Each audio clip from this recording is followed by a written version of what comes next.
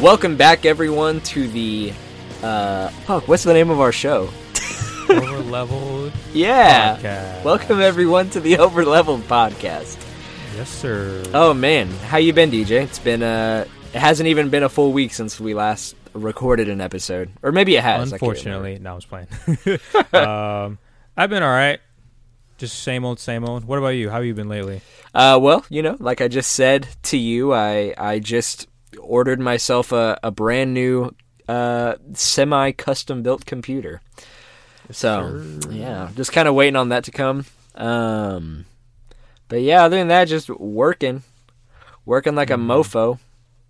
As mofos do. Yeah, so today on the show, me and you are going to be just kind of doing a deep dive sort of discussion on the very first Final Fantasy game. I feel like if this game didn't exist, we wouldn't be like, I guess we wouldn't even have a lot of the games that we do love today, you know? That's true. Yeah. I feel like, I still would be interested in a lot of video games, but I feel like Final Fantasy definitely helped pave the way for my love of JRPGs. Sure. Yeah, definitely. Because I don't even think... the first game that I ever played and loved and got me into loving video games was SpongeBob SquarePants Battle for Bikini Bottom. I really doubt that Final Fantasy had huge influence on that game, you know? Oh, no. Yeah. But, a lot of the games that we love today, sure, we had, like, Dragon Quest that came out, even before this. But yeah, this is a big one. Oh, one thing, too, just to kind of give a little bit of behind the scenes, just some insight onto what I'm kind of working on for the channel that is not the podcast and is not the one reaction video that we did to the first episode of The World Ends With You. Basically right now I'm doing kind of just a like a personal rant kind of type video for the game Fantasian. Really? Yeah, I've kind of recorded it, and now I'm just kind of throwing it together in Premiere Pro just to see what I can kind of do with it, if I can make it kind of funny or entertaining or informative or whatever. Like I just Right. I got some feelings about this game. Right. Yeah. Are they more in the negative realm of feelings? Well, I haven't played the game. A lot of my frustrations come from the fact that I want to play this game so bad, but I cannot play it, you know? Okay. Yeah. Just a 2-hour rant of me being like, I can't play this game. Yeah, basically. Yeah. Also, right now, me and DJ are doing this via cell phone call because for some reason DJ is getting my audio, and I can watch videos and stuff on my computer and hear my own voice through my computer, but for some reason, even though his mic is set up and everything, I can't hear his mic. So I think this is still going to work out fine. We just sound like... y'all will still hear us just fine, but... Yeah, we just sound like shit to each other. Yeah. That's fine. But fuck us. Yeah, fuck us. It's for y'all. Yeah.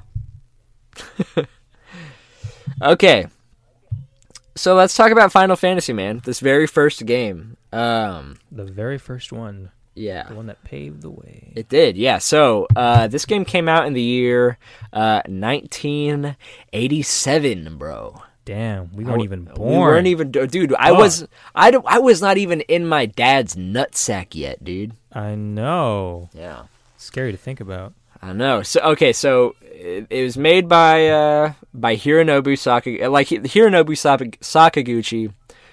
Is the director, the creative writer of this game. He obviously had a team of people behind him, but whenever people hear Final Fantasy and directors, they think Hironobu Sakaguchi. Along with him, probably the second biggest name attached to this project is Nobuo Uematsu. Oh, definitely. Oh, yeah. So, and it, like we talked about in our video game music episode, Nobuo Uematsu has had a track record for, making some of the best fucking songs in video game in general, Mm-hmm. Yeah, so those are kind of the big two names, and this was developed by Square, or like it was, I guess, produced and developed by a company called Square. No Enix back then. Yeah, no Enix. Yeah, or were they Squaresoft? I can't remember. Were they Square, then Squaresoft, then Square Enix? I believe so, yes. I believe that was how it went. Cool. Yeah, so this was Square.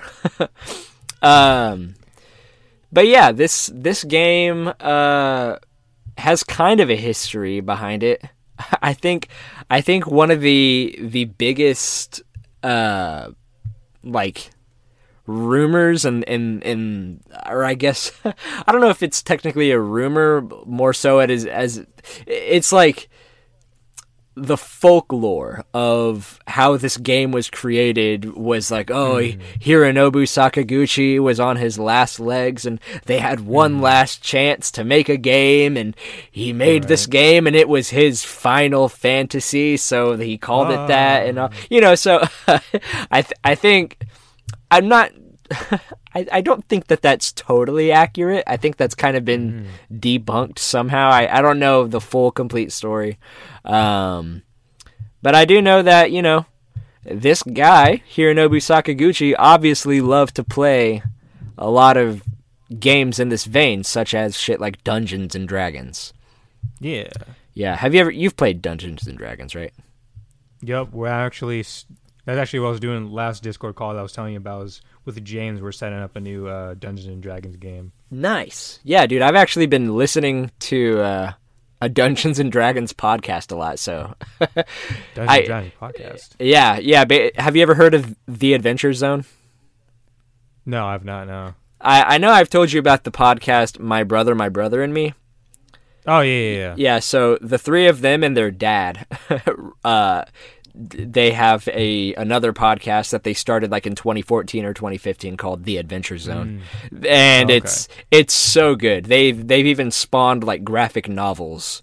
Tight. Yeah, that like awesome. That go over all their arcs and stuff. And I'm like right at the end of their first like major story. And dude, I got emotional today listening to it. Like I'm invested in these fictional funny ass characters.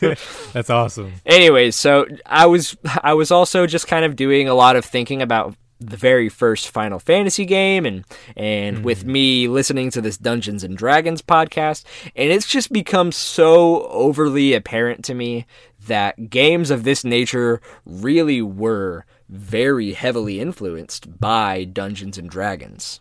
Oh, definitely. Yeah, I think we'll go more into the story here in a little bit. And the gameplay and all that sort of stuff. But even in the very beginning, like if you start a Dungeons and Dragons campaign, the first thing that you do is you kind of select what your character is going to be, and then you give them a name. And you're thrown into this adventure with just a little bit of information as to where you are and what you're doing.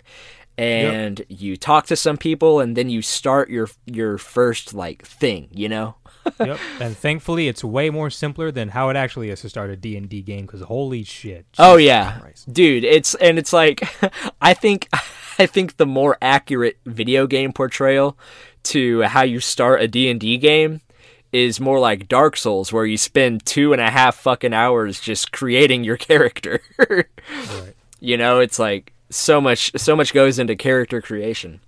But the very first Final Fantasy game really, as much as Final Fantasy has opened up in the future, especially with shit like 14 and 11, this very first game really did just kind of say, hey, here is this fantasy world, and you have... I think, what was it, like 6? You had like 6 options for what you could make your 4 characters.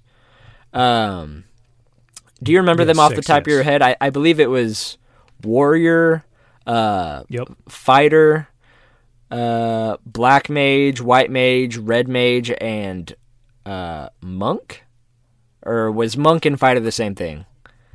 Monk and Fighter is the same thing. It's Thief. Oh, Thief. You're right. Okay, cool. Thief. Those are all the 6 basic classes, yeah. Yeah, okay. So, if you start a Dungeons & Dragons campaign, you're going to have more than just those 6. But that's the basics, Yeah, at the time, they really were they wanted to just tell you this story and let you experience this world and learn about this battle system and stuff. And so they gave you these 6 options, and you had 4 character slots. And they just kind of put you in there, and then it was kind of like the very first, I guess, really popular version of a D&D like experience that is just video game, Oh yeah. Yeah, I've been thinking about that lately. Just like a lot of games and even some anime just give me a lot of D&D vibes with like, a party of 4 going in a dungeon and exploring this world with all these monsters and shit. Yeah. Like, I'm starting to get a lot more D&D vibes with just a lot of video games, especially classical JRPGs. Yeah. So this game, Final Fantasy, before we get into the story and stuff, this game has been remade and re-released a lot. I think not as much as 10, but quite a bit. Yeah. I mean, I should have went and grabbed my Final Fantasy Ultimania thing so I can cite off of that. But I think there's something like 20 something, like 21, 22 re-releases of this game. Really? Yeah, 22. Like there's so many, like it came out on the NES, and then I think the next, right. Later on it was like on the WonderSwan and on PCs and stuff like that. But then I think the first prominent port/remake of it was the Final Fantasy Origins on PlayStation 1. Yeah, so that was the very first taste of like the updated visuals that we'd get for Final Fantasy 1 and 2. Right. So we got those, and after that, the Dawn of Souls remake came out, and now I think the most recent ports visually that we have are like the PSP and mobile device versions, which I would say are, I mean, if you're someone who's partial to the console that you first played it on, that's fine. But I would say that the like the 20th anniversary editions for PSP and stuff are I think they're objectively the best versions of those games that you could play. They definitely look the prettiest. They look well, and they include more dungeons and a little bit more story, and and like you were saying, visually, definitely. And you've played and beaten Final Fantasy 1 to completion, right? Yeah, many years ago I did, yes. Yeah. Do you? Sorry, continue. No, I was just gonna say, like, I was doing that when they announced Final Fantasy 15, trying to beat as many Final Fantasy games at the time as I could. Yeah. Okay. Yeah. So that was a while. Yeah. So, which version of that one did you play? The GBA version. Okay. Cool. Yeah. That was the same version that I played. Tight. Yeah. Overall, just kind of like, was that was not the first Final Fantasy game that you played, though, right? No, that was not the very first one I've ever played in my entire life. No. The very first one I ever played was 4. Which other ones had you played before you got to that one? 5 and 6 and I think and 10, I believe. No, I played 1 before 10. I think 5 and 6. I play a lot of the GBA ones, so I think I played 5 and 6 before I touched 1. But I barely touched those games as a kid. Gotcha. Okay, cool. So you played 4, 5, and 6, and then 1. Yeah. So, I know 4 and 6 are definitely up there as far as like the story compartment goes. So like, whenever you kind of got a taste for what those Final Fantasy games were like. What were just kind of your general thoughts whenever you finally got to the very first one in the series? You mean like when I very first played it? Yeah, I mean, just kind of like, were you impressed at all, or were you... I don't remember. I was just having a good time. Yeah. I was a kid. I don't think that deeply about video games as a kid. Sure, yeah. Like, oh, this is fun. All the grinding is just fun. Yeah. Yeah, no, I mean... yeah, just the gameplay and just like, I think what probably hooked me was just the atmosphere of it. It just felt different from a lot of the other types of video games out there. I was like, oh, this is new. This is different. I like this. Yeah, definitely. So, yeah, I mean, Final Fantasy 1, I know we've talked about this before, but yeah, it was the first Final Fantasy game that I played. So even though I had heard from other sources and all over the internet about how good a lot of the other Final Fantasy games, especially 7, it was like, you know, I think my hopes were high for the series as a whole. So I remember just playing Kingdom Hearts 1 and loving that. And I just remember playing through all of the very first Final Fantasy game, feeling like even if I didn't really think I was actually experiencing something extremely fun and innovative, in my mind, I was just excited at the fact that I was finally playing a Final Fantasy game. And then, I don't know, it's kind of hard to describe. I was just excited about the fact that it was Final Fantasy and everyone talks about this and I'm finally playing it. And, yeah, and I don't know, looking back on it now, I don't know if I would recommend starting with the very first Final Fantasy game. I mean, if you say to yourself out there that you can play through every single one of them, sure, you might as well just start from the beginning and just play till you get to the most recent one. But they definitely... This game in particular is really...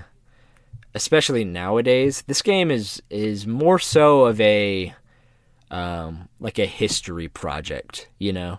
Right. Like, it's just like this piece of history that we can look back on and just love and respect for what it is, and not really, or I guess love and respect for like what it did for the franchise and stuff, and just, I don't know, just feel somewhat lukewarm about it as far as what it is today. But that, for me, that by no means makes me feel like this game is bad at all. Like, I still find enjoyment from playing this video game even today.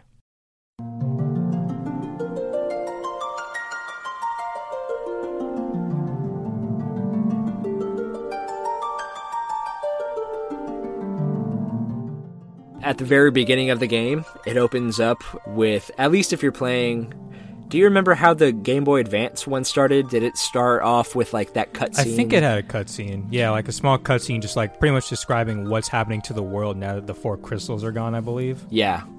Yeah. Somehow... Like the earth is all fucked up, the water's raging. Yeah, somehow the wind has stopped, but the waters are raging. Yeah, I was like, wow. Yeah. I think really that just has to do with they're really just setting up with just how twisted this world has become without the crystals. Yeah, I don't think it's like a typo or anything, you know. No. Yeah. Like, I think they would make the point a little bit more clear if they had said, like, the wind has stopped, but the waves are still raging or whatever. Yeah. You know, I don't know, something like that. But would have made it better. Anyways, that's not even a little bit important. Pretty I don't much, know, man. Yeah. Yeah, time to cancel this game for being stupid. So, yeah, they just kind of open up with saying, hey, the 4 crystals, they ain't working no more. Or were they and you gotta fix that shit. Yeah, pretty much. It's like, they ain't working no more. the four warriors of light got to come together and save the world. Yeah. And then poof. Boom. There you go. So, yeah, and then you're pretty much, like, just thrown into the world. Yeah, no, after that cutscene, it immediately starts with you creating your characters, choosing the names of your characters, what job classes they're going to be, and then bam, like as soon as you figure it all out, you're like immediately in front of the first kingdom or whatever. Yeah. Like you're just right there. Yeah. Yeah, definitely. And I guess speaking of just kind of the job classes, for me personally, pretty much every single time that I start this game, I have it set up like this, where I have the warrior up front, and then I have the red mage underneath him. Oh, wow. Okay. And then I have white mage and black mage. And the reason why... Oh, no thief. Yeah, I mean, I want the offensive magic user as well as the defensive magic user. And then, the warrior is he's your big hitter, and he's got, like, he's the big boy. Strong hits. And the red mage, he's a jack of all of those. Like, he's pretty much all three of them combined. Like, he can use melee weapons and can cast black magic and white magic. So I wasn't always too interested in trying out the thief or the monk characters. But, I don't know if there's any more tactile advantage on bosses and stuff with the other ones, but there probably is, but who cares? How did you set up your party? Exactly how it's set up when you first open the game. Just warrior, thief, white mage, black mage. I don't change anything, nothing. Nice. I've never tried red mage, never tried monk. Just keep it. Really? vanilla. Oh, right on. Right on. Not too shabby. Yeah. So yeah, you're thrown in. Oh, and before we even go into the story, bro, we have to just while we talk about this, I'm going to be kind of playing it's just some of the music that we hear in the while it's all happening and stuff. Just because the music in this game is so influential to just how they continue to do the music in the Final Fantasy games going forward. Right. Whenever they, at least in the NES version, I can't remember if they do this in the remake, but they kind of do that whole thing where they have the text going down the screen, and it's that same story of the Earth is all fucked up. Now we need the four heroes of light or whatever, four warriors of light to come and reclaim the crystals or whatever. Right. And in the background, they have the prelude. And this is the very first time that we see the prelude in the whole series. It's in the very first game. And then this game has made that prelude so synonymous with the name Final Fantasy. People now think Final Fantasy, and one of the couple of songs that they think of is the do-do-do-do-do-do-do-do, just that scale going up and down. And we get the bare bones version of it. It's just that song. So after the prelude, you're thrown into just kind of that first area. You're not really in the town, and you're not really in the castle. You're just kind of right there on the map. And if you go up a few squares, you go into the castle. If you go left or right, you go into the village. Yep. Yeah, so whenever you go into this castle, this is actually where it gets interesting, because the king tells you, the four warriors of light, that your very first thing that you have to do is save the princess. Now, this is very interesting because for most games, that's the last thing that you do. Yeah. That's Mario. Yeah, like Mario or Zelda. It's for most stories of this nature, even in like cartoons, like if you look at Disney movies and stuff like that, pretty much you save the day whenever you rescue the princess, and then it's like happily ever after, and then the credits roll. But the very first thing that you do is you go to a place called the Chaos Shrine, which sounds like the last fucking level to a video game, you know? Yeah. Like, that's the first thing that you do is you go into the Chaos Shrine, and you beat this guy named, was this Garland? Yeah, Garland. You fight Garland, and you save the princess. And then you bring her back to the castle, and they celebrate, and then they build this bridge, but then, before the conversation's over, they say, hey, dude, this is just the beginning of your journey. And it's just so interesting to me, like, looking at it from this perspective of, you know, this is not how traditional stories are told, you know? Usually there's a build-up before you reach the, you know, you go to the princess and stuff. And so, with that little piece of information that we get at the beginning of the game, with the way that the world is, and then the very first thing that we do is we go to the castle and we talk to the king, and he tells us to save the princess. We go and we fight the guy who kidnapped her, and now we have saved the princess. From there, it's like, what? Okay, where do you go from there? And you know, and it's very cool to see how this game has later on continued to influence other Final Fantasy games in the future. I feel like one of the big reasons why me and you and other people just around the world continue to love Final Fantasy is because of this very specific thing that they do in the first game, and that is they find a way to break conventions of other storytelling, and they just like figure out a new way to tell a story and grip you with something new every time, which is like such an amazing thing that Final Fantasy has always done, you know?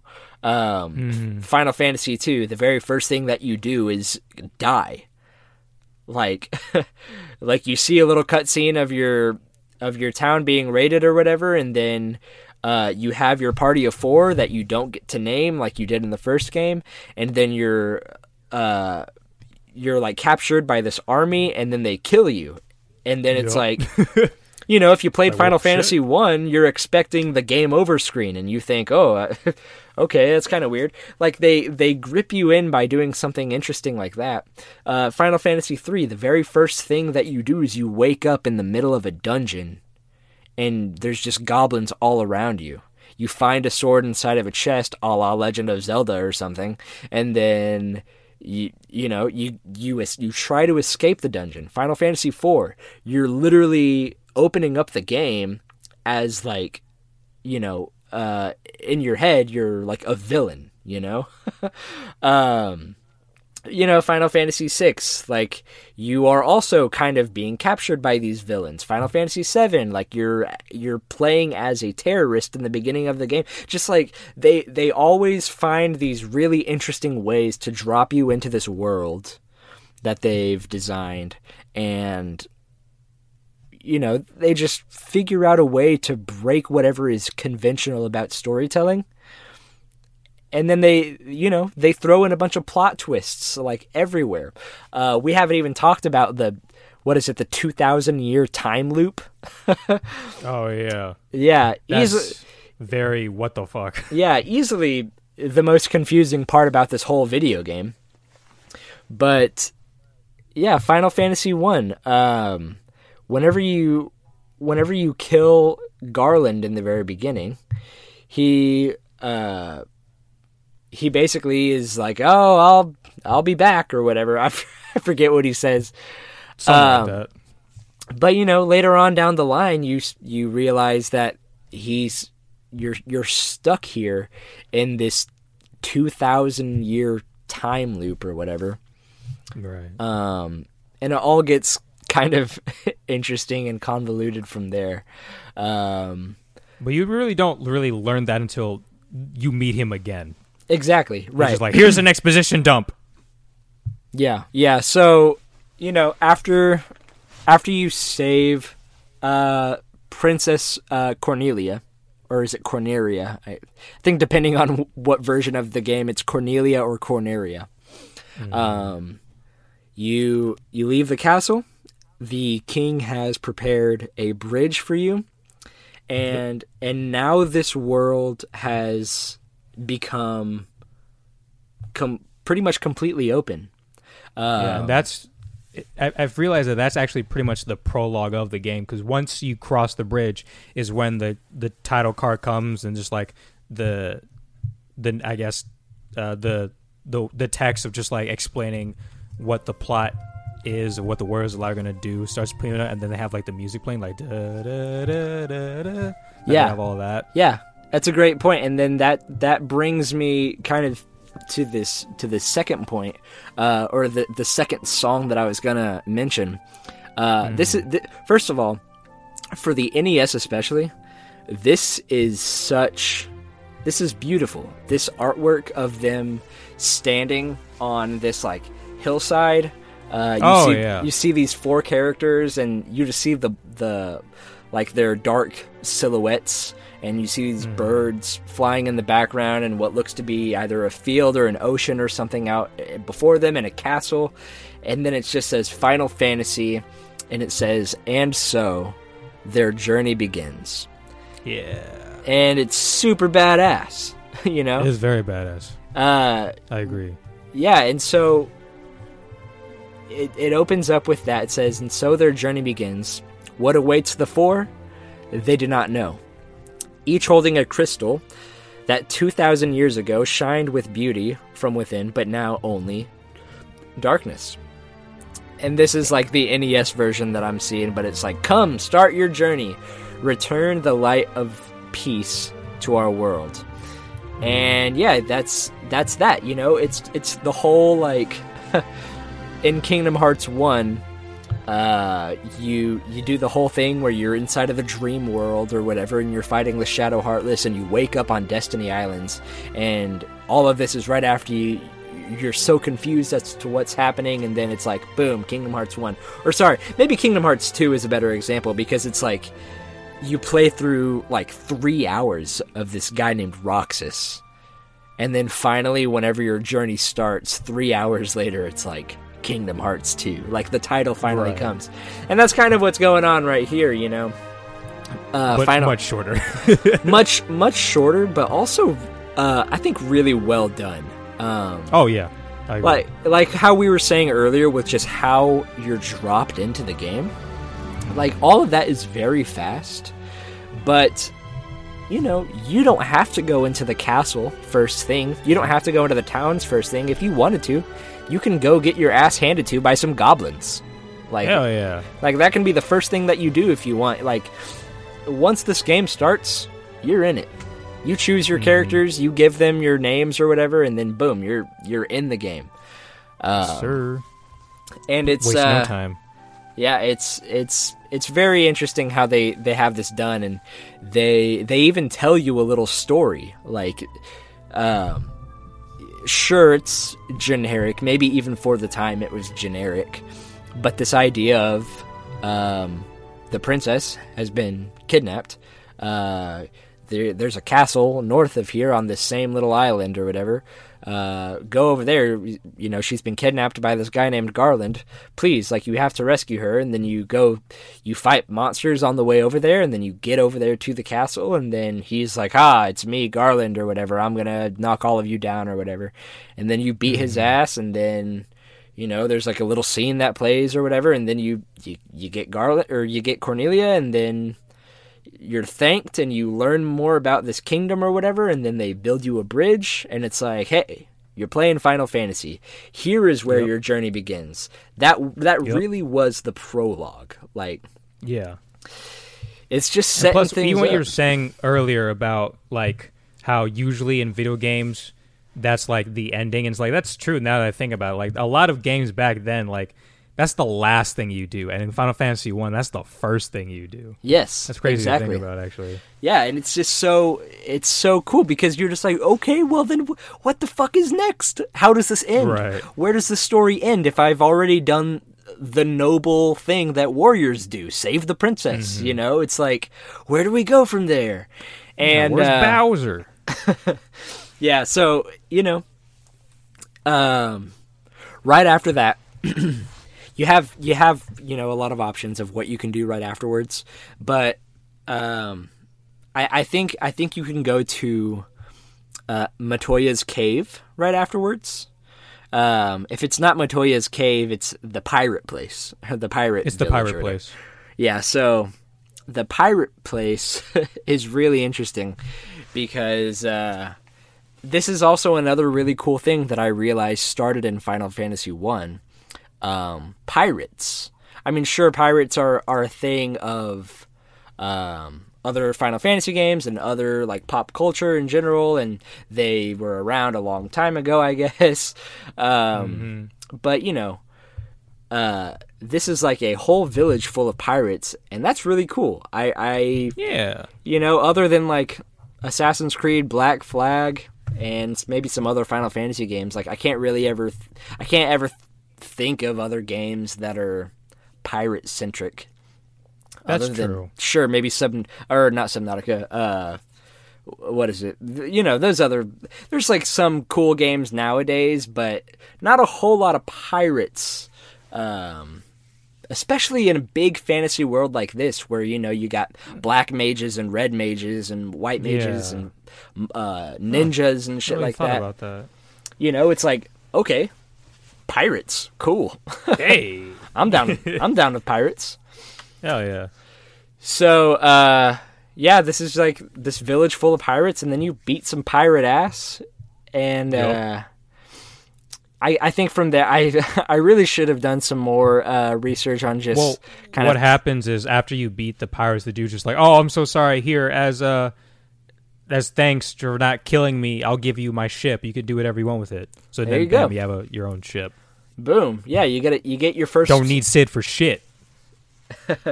Yeah, you get your first ship. It's And like then it's Matoya's cave. Is next. Yeah, it's the very first mode of transportation that you get that's not walking around. Mm-hmm. Later on, you get shit like the airship and stuff. Where did you? Because you said you recently played it for a couple of hours. Where did you stop, like plot wise? I stopped going after the first crystal, the Earth crystal. Okay, cool. So you fought the Lich, right? No, I haven't fought him yet. No. Oh, okay.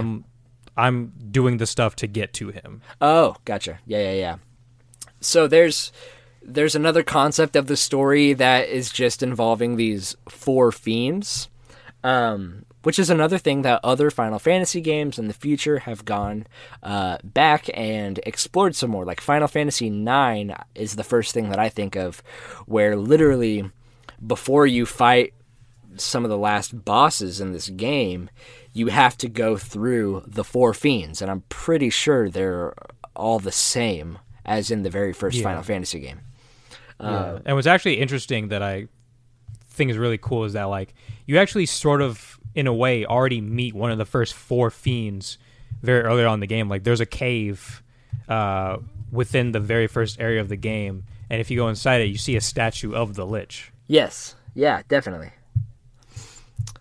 And I know that those statues become relevant, like, way later in the game, but I can't remember exactly what happens with those statues. I'm kind of reading through a little bit of just like what Wikipedia has on just like its big story beats. I know so right here it says, you know, after visiting the near ruined town of Melmond, the Warriors of Light go to the Earth Cave and defeat a vampire to retrieve the Star Ruby, which gains passage to Sage Sada's cave.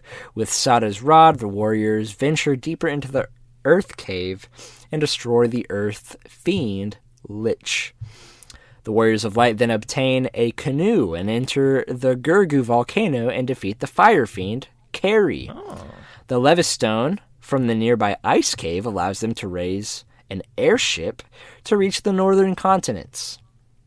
And they prove their courage by retrieving the rat's tail from the castle of Ordeal. The king of dragons, Bahamut, promotes each light warrior. So this is another amazing thing. This is seriously this is probably where I got whenever I was first playing the game that made me really in love with what I was doing. And I didn't want to stop, and I didn't want to I just didn't want to stop seeing where the story was going, you know? And this is basically that big Cecil moment from Final Fantasy IV, where you get you know, you go from being a Dark Knight to a Paladin. It's the big class change moment, and then not only is it just, oh, your class has changed, you have new abilities, like you literally watch all of your party members evolve like Pokemon pretty much. Yeah. You know, and it looks so cool. It does look cool. Even on like the NES version, it looked pretty badass. Oh, definitely. But yeah, even with these updated visuals, though, even though it's like these games have obviously gotten to look better over time, like just seeing this change, like from, hey, you were these tiny little sprites, now you're a couple pixels bigger, and if you're like a white mage, like you just completely take off your hood and stuff. Like, I don't know. It's fucking cool. Yeah, and I like it how the more physical classes, like when they advance, they actually can learn some spells. Like the knight and the ninja, the knight can learn some white spells, like the lower level ones, and the ninja can learn some low level black mage spells, which is pretty fucking cool. Yeah, and so yeah, you get the upgrade from Bahamut, and this is also interesting too because you see Bahamut for the first time, and very few times. This might be the only time, but Bahamut is just an NPC in this game. Yeah. He's not an enemy or a summon or anything like that. He's just the king of the dragons, Bahamut. Yep. So, you know, and he is just laying down nothing but groundwork and foundation for where they're going to go in the future with these games and characters and stuff. Obviously, I mean, Bahamut wasn't created by Hironobu Sakaguchi or anything. And things like the Lich and stuff and the Fire Fiend Carrie, like all of these come from, you know, other cultures and mythologies and stuff like that. And they've all continued to meld and shape sort of what Final Fantasy is in the future. And it's really cool to just see all of that inclusion and just seeing how they shape all of these different backgrounds and histories and mythologies and religions, and they just shape them into just like this one fantasy epic. So, right. Bahamut promotes each warrior of light. A kind gesture is repaid by a fairy, receiving special liquid that produces oxygen, and the warriors use it to help them defeat the water fiend, Kraken. Oh. And the Sunken Shrine. They also receive a slab, which allows a linguist named Dr. Une to teach them the, what is this? The Lefinish language? The Lefinish give the Light Warriors, or the Warriors of Light, access to the floating castle that Tiamat, the Wind Fiend, has taken over. With the four fiends defeated and the crystals restored, a portal opens in the Temple of Fiends, aka the Temple, or the Chaos Shrine, which takes them 2,000 years into the past, where the Warriors of Light discover that the four fiends had sent Garland back in time, and he sent the fiends to the future to do so, creating a time loop which he could live forever. The Warriors of Light defeat Chaos, thus ending the paradox and return home. By ending the paradox, however, the Warriors of Light have changed the future to one where their heroic deeds remain unknown outside of legend. This is very interesting because this can tie into so many different theories that people have just about Final Fantasy in general and interconnected stories.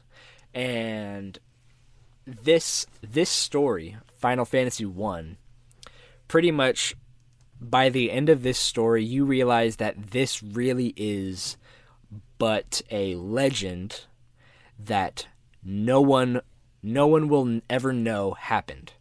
Because, this thing has been happening for 2,000 years or whatever. And so because they went into the past to make sure that the chaos was never happening, no one ever experienced any chaos happening anywhere, ever. So this is only a deed that these 4 warriors have done. And it's very interesting because you have to, then you're thinking, well, how did they get there? How, is there anyone else who remembers this? Or was it just them? And it's this very interesting thing. Yeah, those types of stories kind of make me a little sad. Those stories are just the heroes do all this stuff, but nobody will ever know of all the great deeds that they did. It's man, that's unfortunate. But yeah, I mean, that's pretty much it. There's little character details here and there. 100%. We should have prefaced that earlier. Final Fantasy 1 is not a story-driven game. It's not a story. Yeah, I mean, seriously, you can summarize this whole game in just about 2 paragraphs. Yeah, but I think at the time, I mean, maybe at the time that was a big thing. Its story. Yeah. I don't know. I don't think a lot of games back then really had much of a story to begin with. So kind of. Oh, and one other song that I also wanted to mention. There's actually 2 songs, but one song that I'll say first. In my opinion, I fucking love Matoya's Cave theme song. I will play, probably either I'll play a mixture. I'll kind of play a little bit of the NES version right here, and then right after that I'll kind of play a remastered orchestrated version of that song here, just to kind of show the viewers what I'm talking about with this song.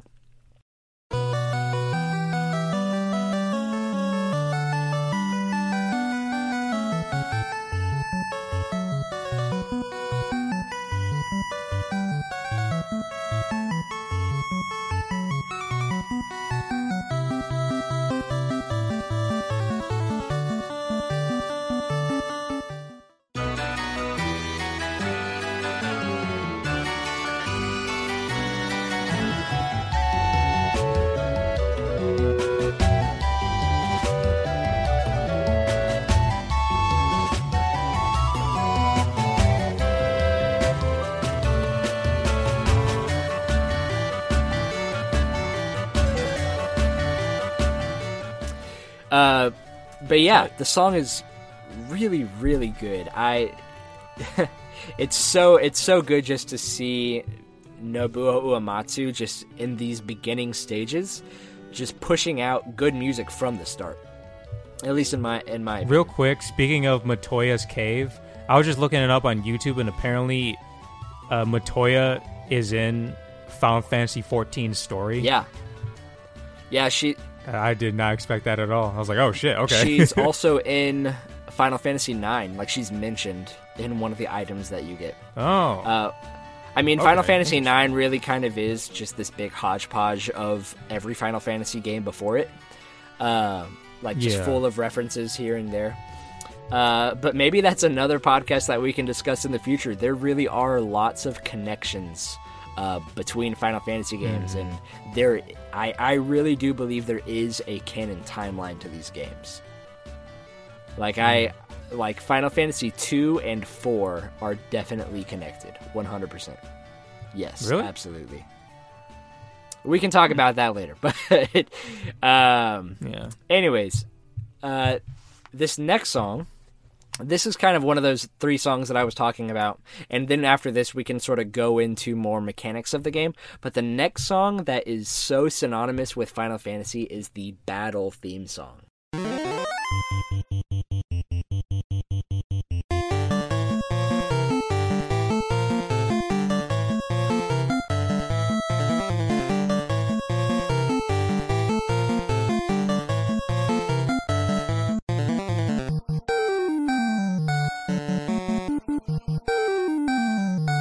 Oh yeah. Yeah, it's so good. It started here, and it has only evolved further and further. I think nowadays it's like it's pretty much totally different than than what the first like 6 games were, you know? Definitely. But what has always stayed constant, even in fucking Final Fantasy 15 with Prompto, Gotta have it. dude, you gotta have that victory fanfare. Yeah, so the fanfare, that's another one. Started here, and I don't see that one ever going away. It better not. I swear to God, if Final Fantasy 16 does not have it, worst Final Fantasy game of all time. Dude, there's a shit ton that's riding on Final Fantasy 16 right Oh now. yeah. Especially with just the reception that people have had about 15 and Yeah. stuff. You know, this game has to be good if they're going to continue to make Final Fantasy games, you know? Yeah. Well, I mean, but it's made by the guys. It's by the guys who worked on 14, so I think it would be all right. Yeah, that's really holding my optimism right now. But yeah, okay, so that's pretty much, you know, some of the history of the game and some of the story and some notable tracks from the game. DJ, I want you to kind of give me a little bit of a rundown of just kind of how battle works, exploring like towns and like weapons and stuff like that. Just kind of how you play the game. All right, so pop out your ears, everybody. So this is how you basically play Final Fantasy 1. So pretty much pull you have out your notepads. Yeah, pull out your notepads. This is the walkthrough. So pretty much when you choose your characters, it's important to choose your characters because each class has like their own advantages, disadvantages. So warrior, obviously, they focus on attack. They have high defense and high vitality, their health. The ninja, well, not the ninja, eventually becomes a ninja. The thief, he's more on speed, so he does pretty big damage, like compared to the white mage and the black mage, of course, but he more focuses on doing a lot of hits, like because you can hit your enemies multiple times, and the thief is the one who does the most attacks, and he's the fastest one, usually the first one that'll do an attack. And the black mage does the offensive magic and some like stat boosts, and the white mage, they're the one that heals and also some curing of status ailments like poison, stuff like that. So you gotta like choose and the red mage, they have a mixture of both black magic and white magic, and the monk, they're more just the physical beaters, just using their fists, and I think nunchucks too. I think they have that. I'm not 100% sure. Yeah, nunchucks. But you have to choose between those, like 4 characters there. Usually I just do the basic 4, the warrior, ninja, black mage, white mage. You'll be fine with that. So then once you do that, you're put in this world, and usually how this game and most other traditional JRPGs works in terms of combat is random encounters, where you sort of just traverse the world, just doing your own thing, and then out of nowhere, just you'll be put into this weird realm with a bunch of monsters that you have to fight. And with how traditional JRPGs works, it's turn-based combat, meaning that you can sort of select what your actions can be for each character, and then you start battling. And usually battling is done once you select your actions is based on the speed of the characters compared to the enemies too. So depending on how fast your characters are, they'll attack before your enemies attack, but if the enemies are faster than you, then they'll usually attack first. Speaking of that, if I can interrupt for a second. Go ahead. Is this probably your favorite of the battle systems? No. Okay. Gotcha. Do you have a favorite one? Well, I've said this in a previous podcast. I prefer more action-oriented games, but if I was just going sort of more just traditional turn-based, probably I kind of like how eventually they implement doing I can't remember the exact name for it, but it's sort of like, I think it's called action turn-based, where it's enemies can attack even while you're choosing what you want to do, because it adds more the active battle system, because it adds more sort of just like I guess tension, because just like fuck, I gotta figure it out, which for some that can be a little it's active time battle. Active time battle, that's what it is. which for some that can be a little annoying because, you know, it doesn't really give you time to focus. But I kind of enjoy that one more, but I get where people are coming from.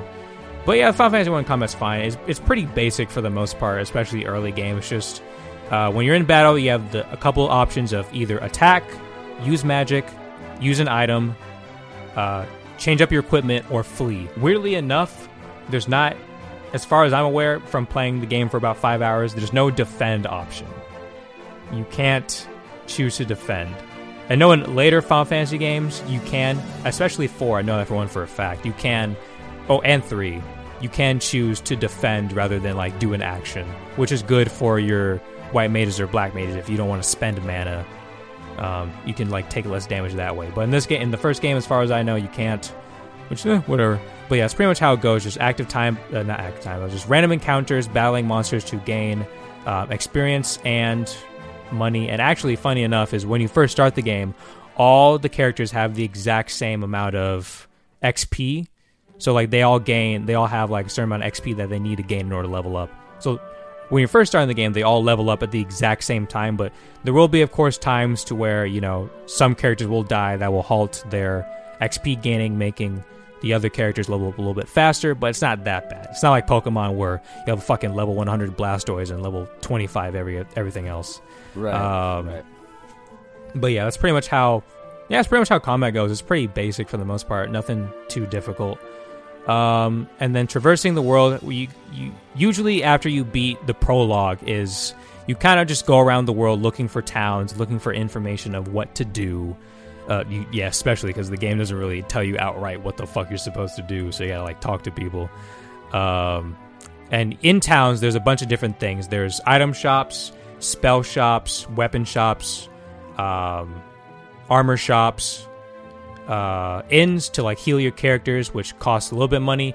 I noticed that each inn that you go to as you progress further and further in the game does get more expensive. At the very first inn that you go to, it costs 50 gil, and then the second one in the pirate shop, I believe, is like 100, and then the one in Elfheim, I believe, is also 100, I believe, but the price definitely increases. And in later games... Yeah, I think that also, in later games, that's just kind of how the inns work. Right.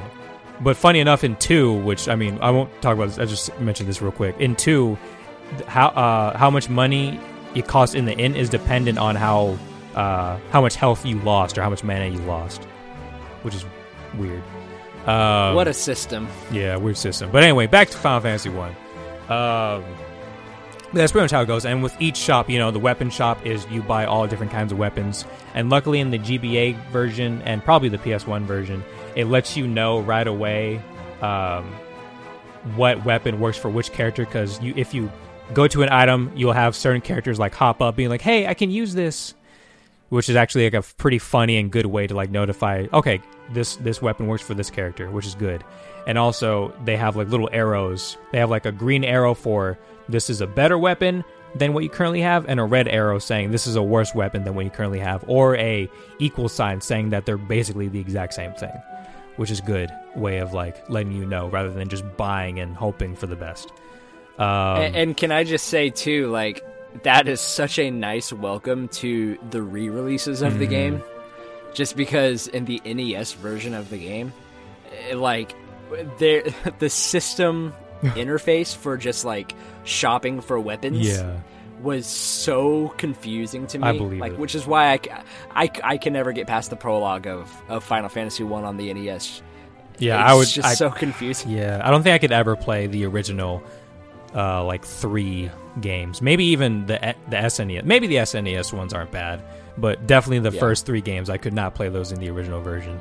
But yeah, the weapon shop, buy weapons. Armor shop, same thing, but you know, for your armor of like having better evasion and better defense. And then there's the black mage and the white mage shops.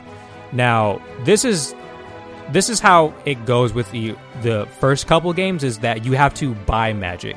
In later Final Fantasy games and JRPGs in general, you just learn spells by leveling up. But in the originals, you have to buy spells, and you only get 3 slots, and there's different levels of magic.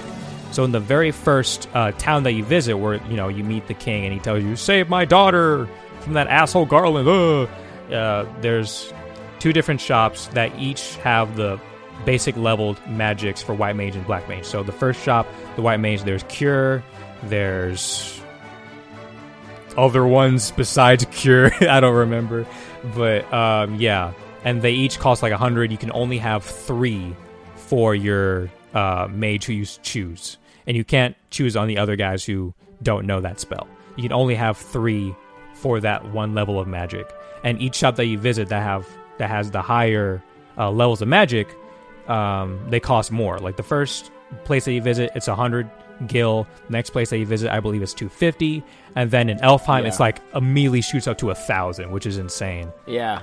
But by that point, you start learning spells that like can either heal the entire party or do damage to all the enemies.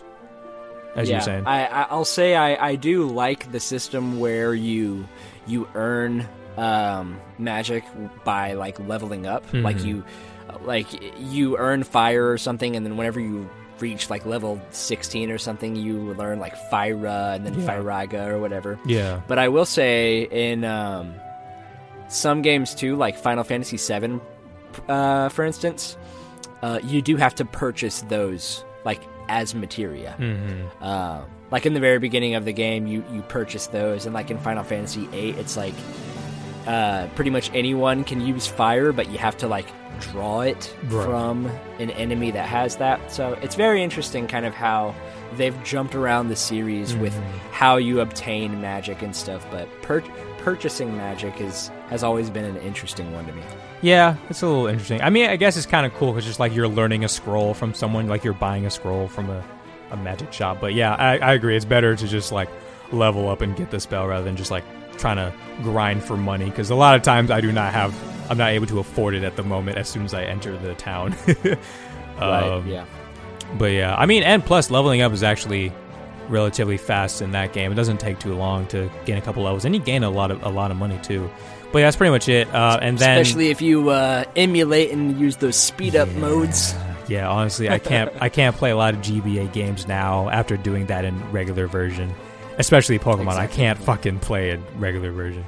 But yeah, so and then pretty much the rest of the game is just like how we've described Dungeons and Dragons. Like you're just going in dungeons, trying to do things to help save the local town from all the crazy shit that's happened because of the loss of the 4 crystals. And yeah, eventually, like halfway, maybe more than halfway in the game, you meet Bahamut, and he gives you jobs advancements that gives you better stats, better weapons, better spells to get for your characters. And yeah, that's pretty much it in terms of like the gameplay.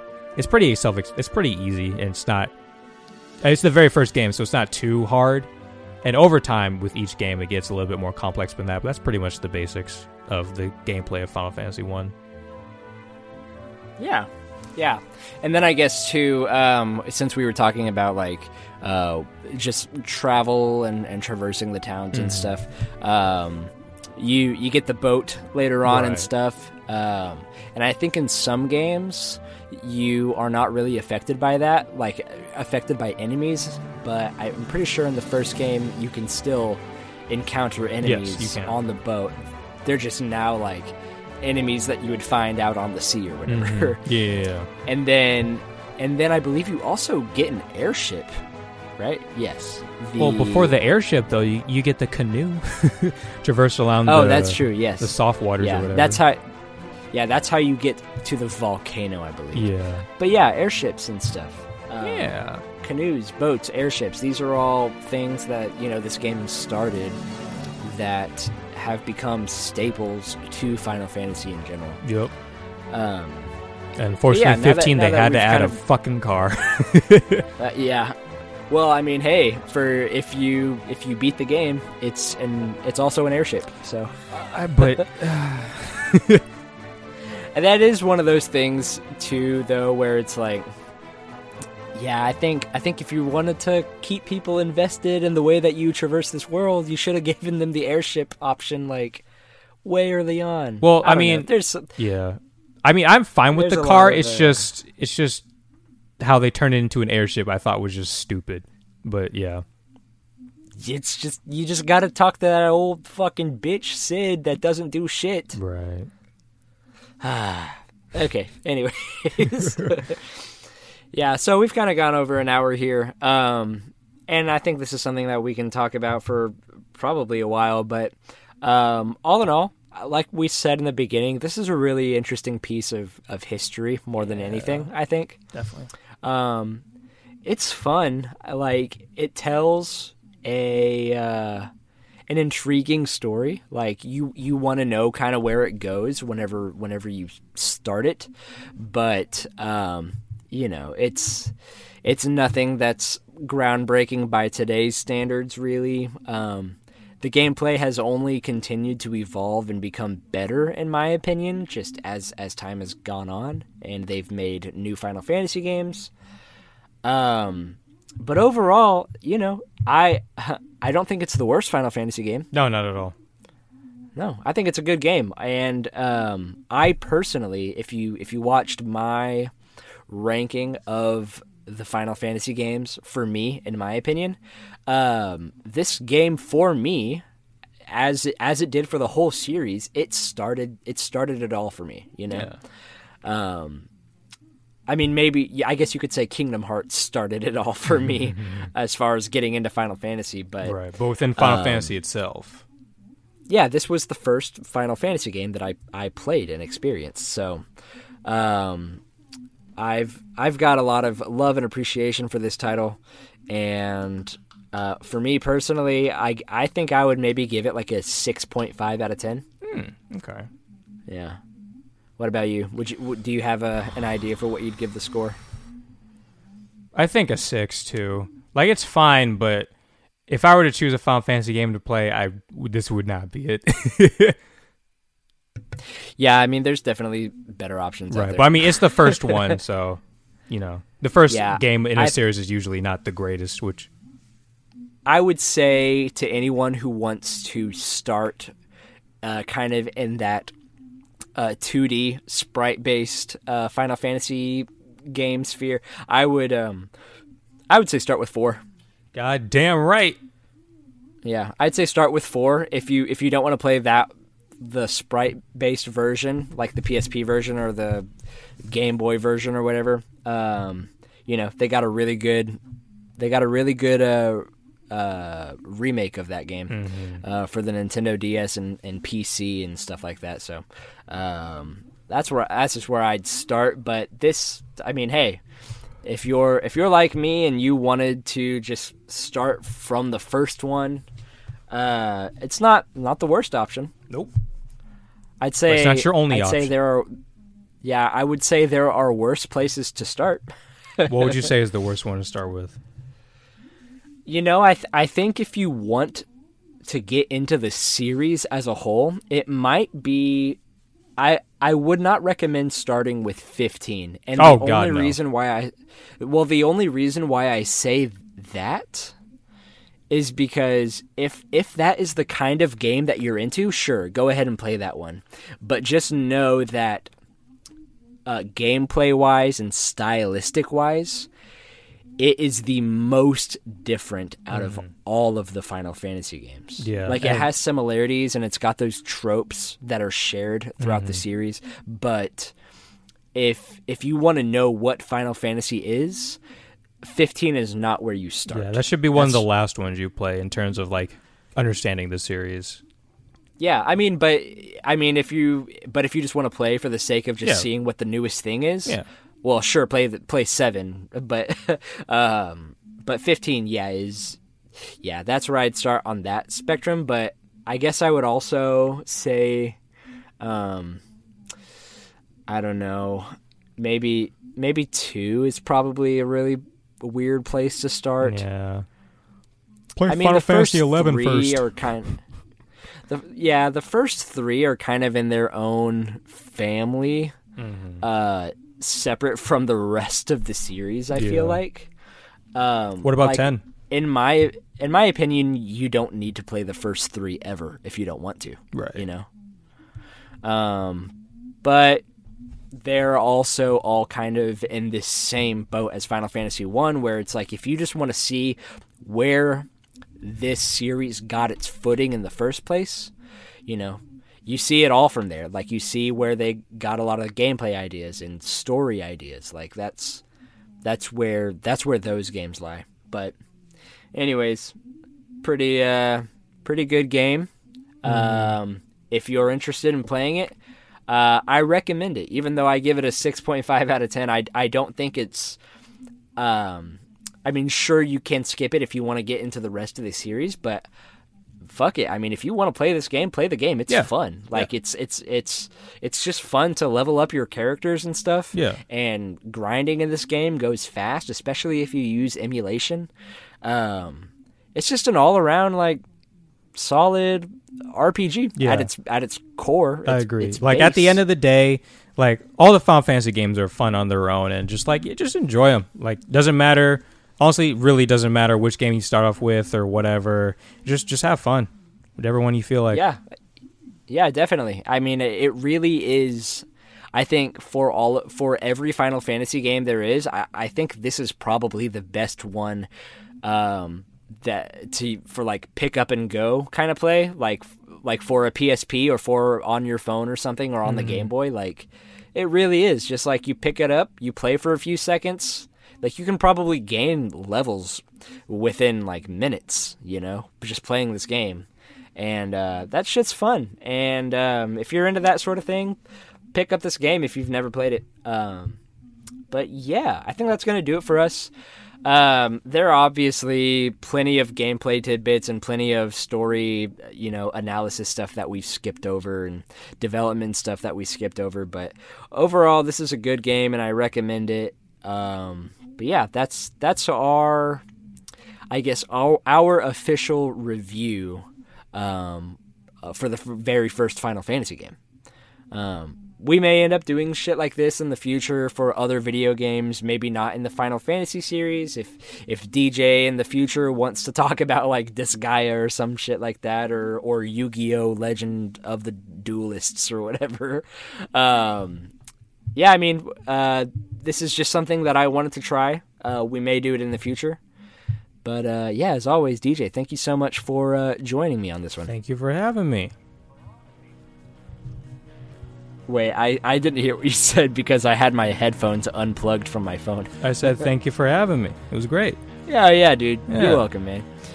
All right, y'all take it easy out there. We will see you guys next time. Bye-bye. Bye-bye.